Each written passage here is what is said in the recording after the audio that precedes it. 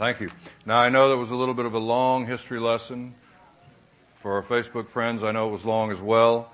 Felt it important to go over those. I don't know when's the last time you heard any of those things. Some of you may have never heard that. But again, it's all designed to help us understand that this book was not put together just happenstance, thrown together, but the amazing providence of God, the hand of God in the transmission of the text, the communication of his thoughts, the accuracy of copying, the preservation of manuscript, and so on, to help us understand that the Bible is trustworthy and the Bible is indeed reliable. So we want to continue along with this vein of thought, but as we do, I want to remind you of something else. I'm going to look at one of the questions that was asked to sort of be an entree to what we're looking at now. Don't forget we have the question and answer box in the back. We have the free books in the back on the Bible or on Bible study subjects. And we have the tracts in the back, which we'd like for you to have, is Why Trust the Bible? This question says, the Word of God seems a bit ridiculous. A literal Adam and Eve, a literal flood, Jonah in the belly of the whale. These seem very far-fetched. And I want to point us again to the fact that while they may seem to human thinking far-fetched, we're cast back again upon something I quoted earlier, and that was the Lord Jesus himself. If we believe that Jesus Christ is indeed who he said he is, then we are left with this great fact, and it's a very helpful fact, that the Lord Jesus himself believed and taught these things and communicated them to his disciples in a way that they were to believe these things. So the argument is really whether or not we believe what Jesus Christ said. It's not what I say. It's not what somebody else says. It's what the Lord himself said, believed, taught, communicated to his followers to believe as well. And so the Lord taught about Jonah, Matthew 12:40. The Lord taught about creation, Matthew 19:4. The Lord taught the flood, Luke 17:27. The Lord taught about Sodom and Gomorrah in those places, Luke 17:29, and other verses as well of Scripture that tell us what the Lord himself taught. We've also noticed that while some of these things may sound fantastic to the human mind, that with the God, if we believe there's a God who created all things and a God who controls all things, he is a God who is able to use his own laws that he has put in place in the universe in whatever way pleases him and to supersede those laws. He is the highest authority in that sense. He's not bound in that sense by them. They are bound by him. And so if the Lord Jesus, for instance, stood upon earth and sped up what could be a natural process such as fermentation, but decided instead of doing it in days or weeks or months to do it instantaneously and turn water into wine, well, no problem, since he is the one, according to John chapter 1, who created all things in the first place. No problem for the Creator to, in our thinking at least, instantaneously perform a process, a miraculous process of turning water into wine and so on. And so with that in mind, we come again to the subject of the trustworthiness and reliability of Scripture. I'd like to go through a few things to think about.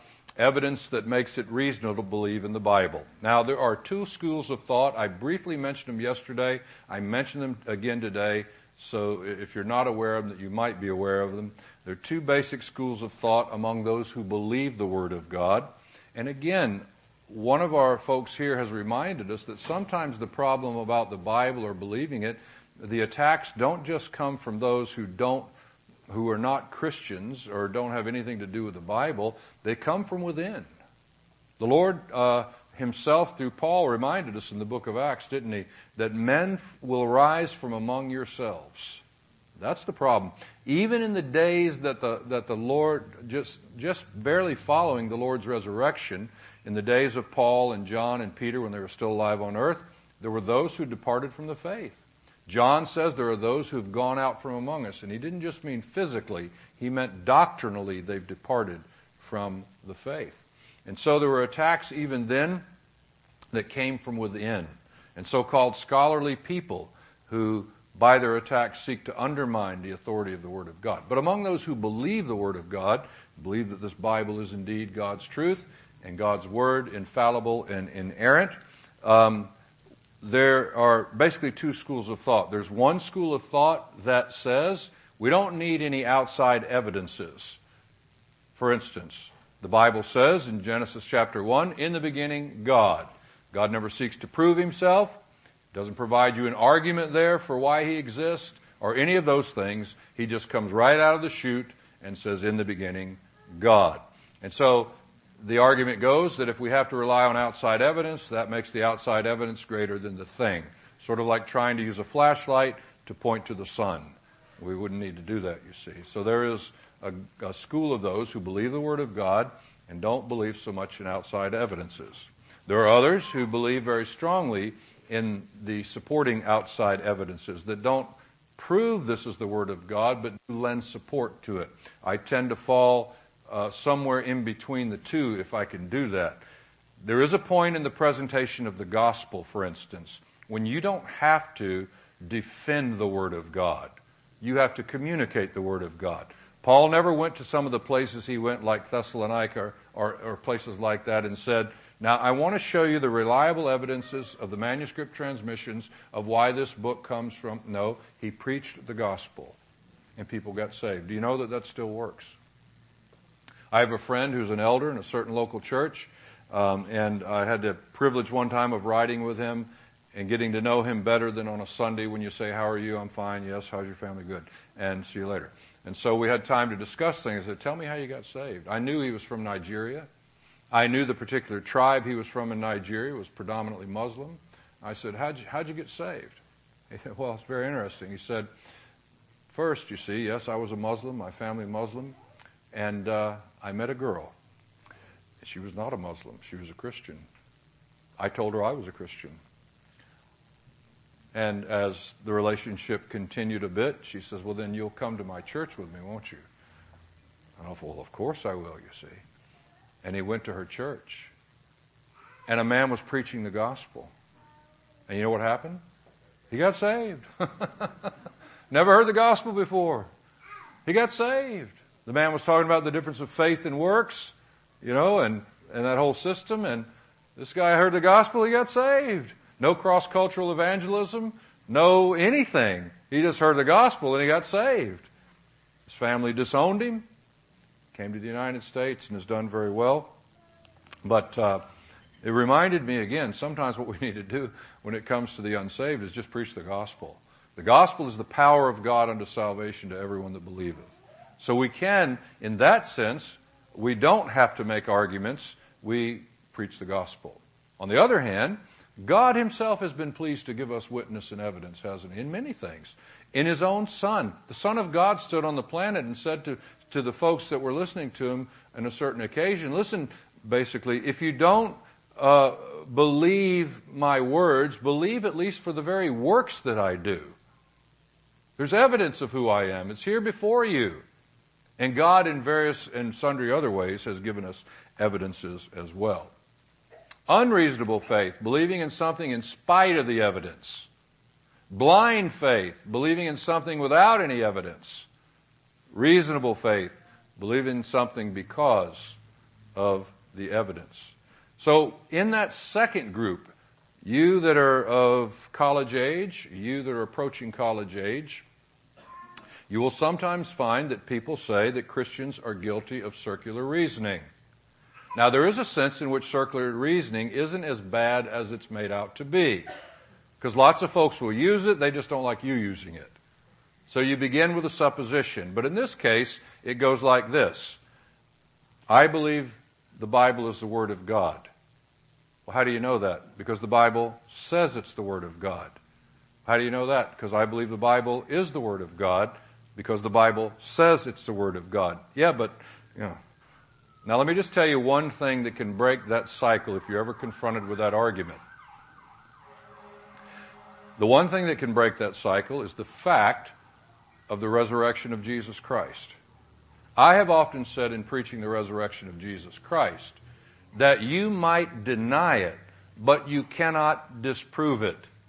That is, if you examine the evidence, the eyewitness accounts, the documentary evidence, and everything else that has to do with the resurrection of Christ, if you examine the evidence, you might deny it, but there is no other reasonable or rational explanation but the fact that Jesus Christ rose from the dead. And there are multiple stories of people. One of the great apologetics of our lifetime is Josh McDowell.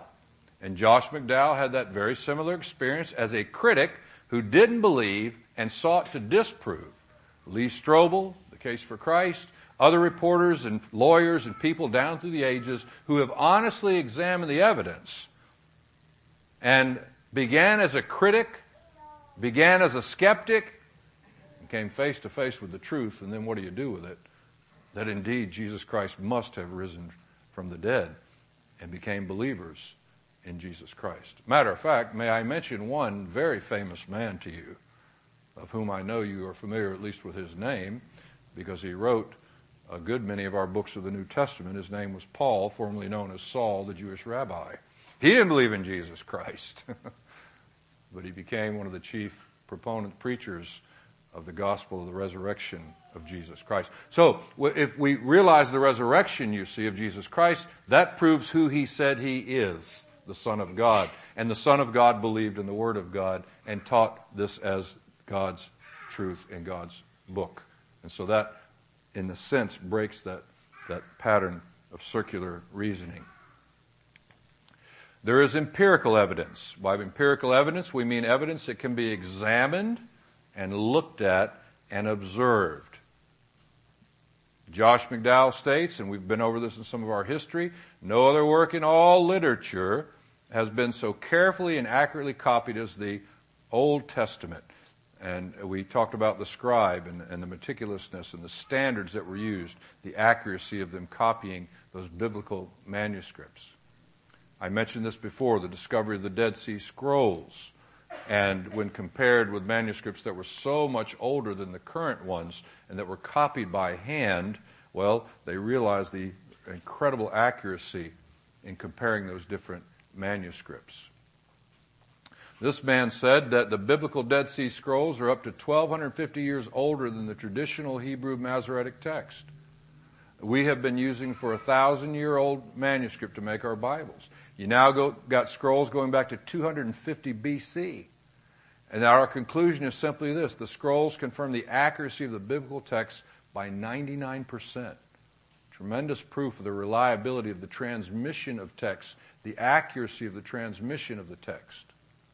There's more evidence for the reliability of the New Testament than any other 10 pieces of classical literature put together. Homer's Iliad, manuscript copies, 1800, but a long time gap between some of the copying of those. Plato, 210 copies. Tacitus, 31 copies. The New Testament, 5,838 manuscript copies. Greek New Testament and everything put together, over 18,000. I think when you count the Hebrew and the Greek together, something like 24,000 copies of manuscripts. So there's an incredible mountain of manuscript evidence, more than any other of these writers. And so people believe, they have no problem believing that Homer wrote the Iliad and the Odyssey. Why would they have a problem believing that the Bible is the Word of God? It's a different thing, isn't it? It's a spiritual problem. That's what it is. They can't deny the evidence, but they deny it, of course, on spiritual grounds. Another great evidence, determining whether the historical record has been verified or affirmed by data outside of itself. Over 1/4 of the Bible is prophetic. 2/3 of its prophecies have already been fulfilled. 700 years before his birth, the very city in which Jesus was to be born was identified by a man named Micah. Now, you know what's unique about that? If I said to you, I was born in Jacksonville, it'd be easy for you to make an assumption, wouldn't it, that I was born in Jacksonville, Florida? Well, as a matter of fact, you'd be right. But if you were from North Carolina, you would think you were born in North Carolina? Because there's a Jacksonville, North Carolina. There's a whole lot of other Jacksonvilles, right? So the uniqueness of Micah's prophecy was not just that Jesus would be born in Bethlehem, but in a particular Bethlehem, Bethlehem Ephrata, you see. That identified it specifically. So it narrowed the prophecy down to not any old city named that, but this particular city. And I'll speak about that in just a moment. Time after time, archaeologists discover articles verifying the claims of the Bible. It may be stated categorically, no archaeological discovery has ever controverted a single biblical reference. Scores of archaeological findings have been made which confirm in clear outline or exact detail historical statements of the Bible. Now, why do we say that? Because, you see, over the years gone by, people said, there's no proof that this ever existed or that ever existed or this historical event ever occurred. Well, people believed it because the Bible said it, that is, Bible believers. And then one day, they turned something over with the archaeologist's spade. Oh, well, you know what? That war that the Bible mentioned that took place at a certain time, well, we have now evidence for it, you see. That person that nobody had ever heard of, that king whose name was never known, well, all of a sudden, here it is. Assuming that if there's one or two manuscripts or shards of pottery or whatever they were that they were inscribed upon, well, then there must be others as well. So wherever archaeology has unearthed things that have to do with the Bible, rather than disprove things that were taught in the Bible, it is shown that the Bible was accurate and true in those regards. Internal evidence. How does the historical record stand up to the test of internal validity? Now, I like this. The Bible was written by 45 different authors over a span of about 1,500 years, 3 different continents, 3 different languages, yet no contradictions. I challenge you. I'll tell you what, we can make it pretty simple. Take 4 people in this room. Don't give them 1,500 years. Give them a week. Put you in 4 different rooms. I want you to write something. What? I want you to write something. The bottom line is that when you come out of those 4 rooms in a month or a week, all the stories have to match. They all have to have the same theme. And none of them can contradict one another. You say that's impossible. Well, it would be impossible unless there was somebody who told them each what to write. Interesting, isn't it? Now you take 40-something authors, many of them who never knew one another. They couldn't. They lived over 1,500 years apart, some of them, you see. And they lived in different areas, geographically, many times. And under different circumstances. And they write individual books, and when those individual books are put together, see, this isn't like a bunch of people, even in Old Testament, who said, okay, Moses wrote this, so we'll write this because we know what he wrote, and we want to make sure ours matches his. No, that wasn't often the case. Some of these people were in exile. They didn't always have access to what the other writings were at the particular time. But when their books were written, and when they were all put together, they matched in theme, in continuity, and there were no contradictions. We go back to our other simple illustration. Somebody had to be behind. If I sent 4 of you into a room and gave you 20 minutes and said, okay, I want you to come back, and you brought me 4 stories that matched, I'm like, now, somebody told you what to write. Yes, somebody told them what to write. God told them what to write.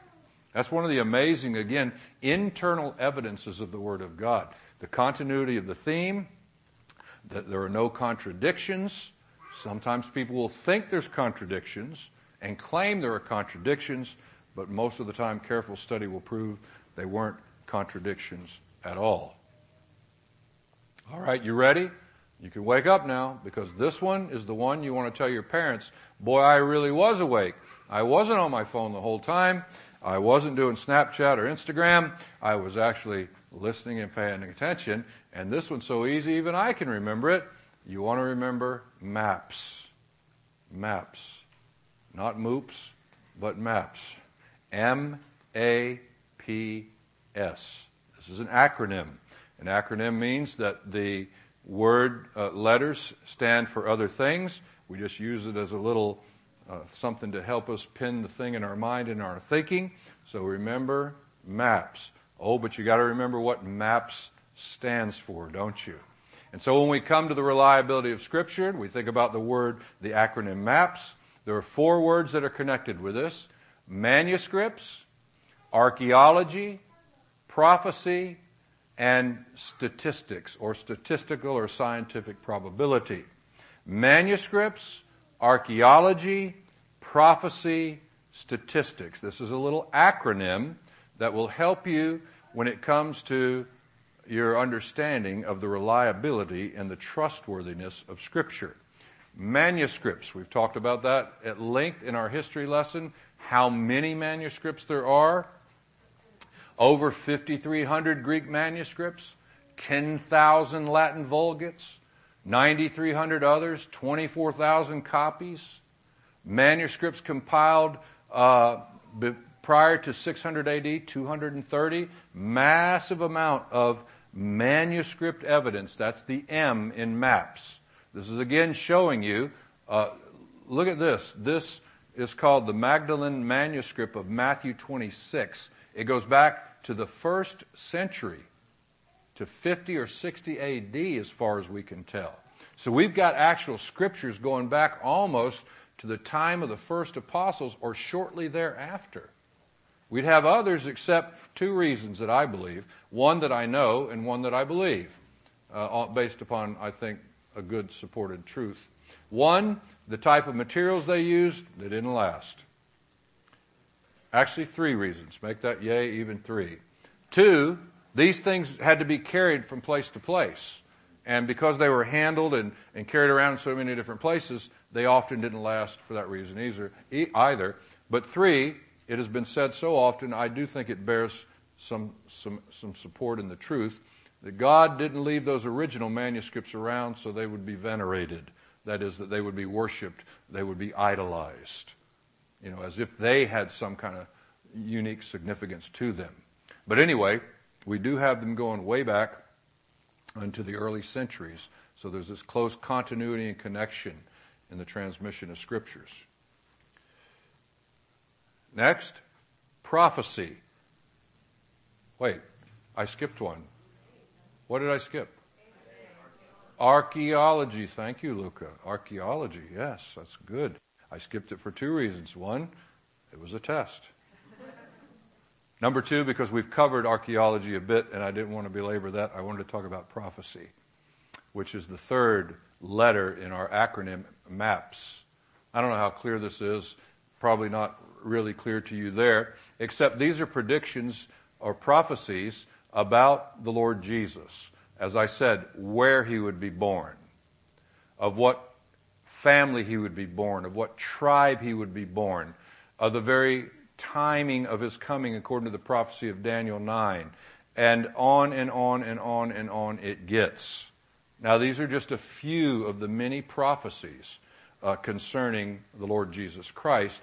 There are other prophecies as well that don't concern just the person of Christ, but other things the prophets said that have already been fulfilled. So one of the great, again, evidences that we have, supporting evidences that this is the Word of God, is not only manuscripts, not only archaeology, but prophecy that's already been fulfilled. And that leads us to the S in our MAP acronym, and that is statistical probability. Now, those of you who know me or have heard me speak, you will have heard me say this many times: math was never my strong suit. It just never was. Some people thrive on it. I can't understand them, but it wasn't me. My brain does not work that way. But statistical probability. What do I mean by statistical probability? Well, when we take the messianic prophecies, now this has been worked out by those that know, more mathematics than I do, but you take the fact that Jesus would be a descendant of David, the odds of that happening without God doing something miraculous, 1 in 10,000. The odds that he would be born in a specific city of Bethlehem, 1 in 100,000. That he would present himself as a king riding on a donkey, now 1 in 1,000,000. And on it goes until it gets to the point beyond it's like the national debt. Who can comprehend it, right? We have to have some kind of graphic or something to figure it out. And that's exactly what I want to leave you with, a good graphic to think about in that regard.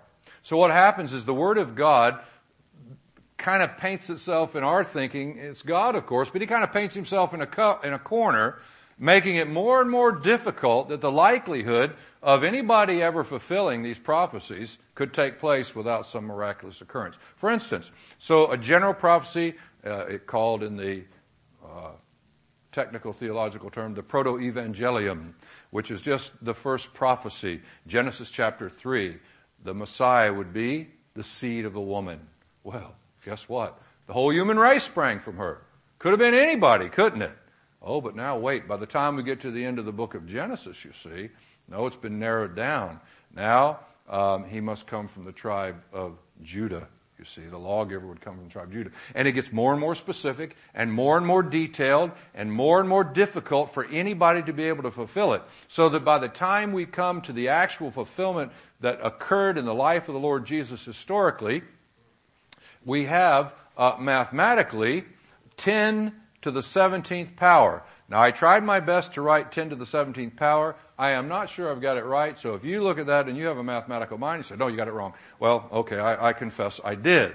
10 to the 17th power. It's a Guazala-Gillian or whatever, I don't even know what you do when you get past there. But let me illustrate that for you because, like I said, the national debt is hard to get a hold of unless you visualize it. Remember how they used to do like stacks of dollars going up to the moon? That was kind of like what the national debt was. Anyway, this has been illustrated this way. So you take, now listen to this. Not all the prophecies about Jesus Christ. You take just 8 of the prophecies, specific prophecies, the very city he'd be born, riding on a donkey, etc., etc. 8 of those specific prophecies, the statistical probability of those being fulfilled accurately, 10 to the 17th power. That's been illustrated this way. Take the state of Texas. Cover the state of Texas with silver dollars. The amount of silver dollars, 10 to the 17th power, would cover the state of Texas 2 feet deep. Take 1 of the silver dollars, paint it black, mix them all up, blindfold a man, and tell him you got one choice, one pick. This higher odds than the lotto, isn't it? You know what I mean? And you got one pick, blindfolded, pick that 1 silver dollar, 2 foot deep silver dollar state of Texas. That's the odds of just 8 of the prophecies concerning the Lord Jesus Christ being literally fulfilled the way they were. And there are hundreds of specific prophecies just about the Messiah. Now, we're not talking about other prophecies that have to do with events that occurred and different people and so on. So, maps, manuscripts, archaeology, prophecy, statistics or statistical or scientific probability. Anecdotal evidence. Change lives. I can, not only concur with this, but I wrote the first part of it at least. My life has been amazingly impacted by the Word of God. As I mentioned, was Saul, who had an about face after encountering Jesus Christ. Christianity spread far and fast. And it's different, isn't it? Changed societies. One of the fastest spreading religions in the world today is Islam. But what a difference. What a difference submission to Allah means as opposed to submission to the Lord Jesus Christ. Wherever Christianity accurately taught and believed has spread, it has impacted for the good, changed lives, restored families, mended hearts, societal changes, hospitals, nursing good works of every kind you can possibly imagine. See, that's the difference, isn't it? Yes, Islam changes societies, but is it changed for the good? Not in the way that Christianity is. So one of the great anecdotal evidences, changed lives, changed societies. The power of the Word of God to change your life. The Lord Jesus stood on this planet and He said, sanctify them through Thy truth.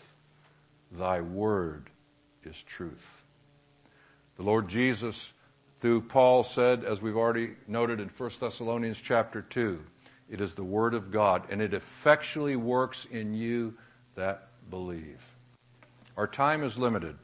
I don't have the time to go into the multitude of evidences besides the ones I've mentioned for the reliability and the trustworthiness of Scripture. But I hope that you've gotten a little bit of it at least, and perhaps some things that can help you as you think on these things. But I want to challenge you. I want to challenge especially the young people. Give yourself to the serious reading and the study of God's Word. You know, there's a lot of things that aren't going to last, but you'll never lack if you give yourself to the reading and the study of God's Word and God's truth. If you're a believer in Jesus Christ, it is absolutely a necessary component for your life. I'm not going to go into all the statistics about how much time we spend on our phones, how much time we spend on Facebook, and all those kind of things. But the excuse you don't have time, I don't accept it. I don't accept it. We always have time for what we want to do. We always have time for what we feel is important. I challenge you, give yourself to the Word of God. When I look at my own life, I'm going to get personal now in that sense, and I think of what I was before Christ. And I go back 40 years ago to when I came to Christ. Drug addict, doper, criminal, all the rest, really messed up. And people ask me, well, what was the key for you? I can only tell them, I said, there are a couple of things that were a real important factor in my life. And one of those, very significant, was the Word of God. I know that may sound simplistic to you, but early on, in my early salvation days, I started reading the Word of God. I started memorizing the Word of God. And I started trying to put into practice the Word of God. And I never regret that. I regret a lot of things in life, but I never regret giving myself to study of the Word of God. My only regret is that I haven't done it more diligently and haven't used my time more wisely. Now, I'm not trying to lay a guilt trip on you. I'm just telling you a reality. If you want to make any progress in the Christian life, you're going to have to do what Paul told to Timothy. Give yourself to these things. Remember the things you learned as from a child. Continue in those things which you have learned, as he said, seen and heard of me. Give yourself to the doctrine, the truth of the Scripture, and make progress. I'm cognizant of the fact that we all don't have the same abilities and gifts from God and so on. Not everybody's cup of tea to sit and read commentaries and Greek texts and all that kind of a thing. Some people thrive on that kind of a thing. But God knows your limitations. All I'm saying is, are you using this book which God has given us to grow in the things of Jesus Christ? I challenge you with that. I hope you are. I'm encouraged that many of you are. But if you're not, give yourself. Make the time. Somehow you can do it. And you'll never regret. Sanctify them through Thy truth. Thy Word is truth. Those are the words of the Lord Jesus. And once again, we're faced with that, aren't we? He stood upon this planet and prayed to the Father. Thy Word is truth.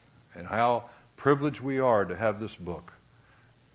No matter what arguments we use, there will always be skeptics and critics that come along, and they may have another argument and a different argument, and they may have things that sound very valid at some time or another. But we fall back upon this. If we believe Jesus Christ, we believe this book is God's Word and God's truth. We can rest on that no matter if the world scoffs at us, laughs at us, ridicules us, or anything else. So I hope this has been some help to you thus far. And the will of the Lord will continue. I suppose we'll take a break for now and then have the questions in a couple of minutes or so. Good. Father, we thank you again for giving us your word. Now, Lord, I know that I've gone over a lot of material in a very short period of time.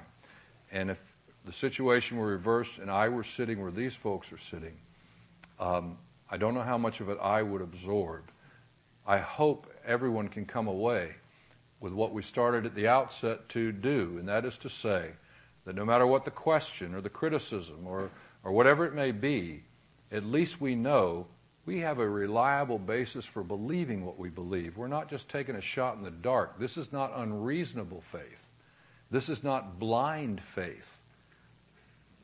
There is support for those things we believe from this book, the Bible itself. And there are other evidences as well, as we've mentioned. And so we pray that it might help bolster us and strengthen us in our faith and our understanding and belief that this book indeed is your word.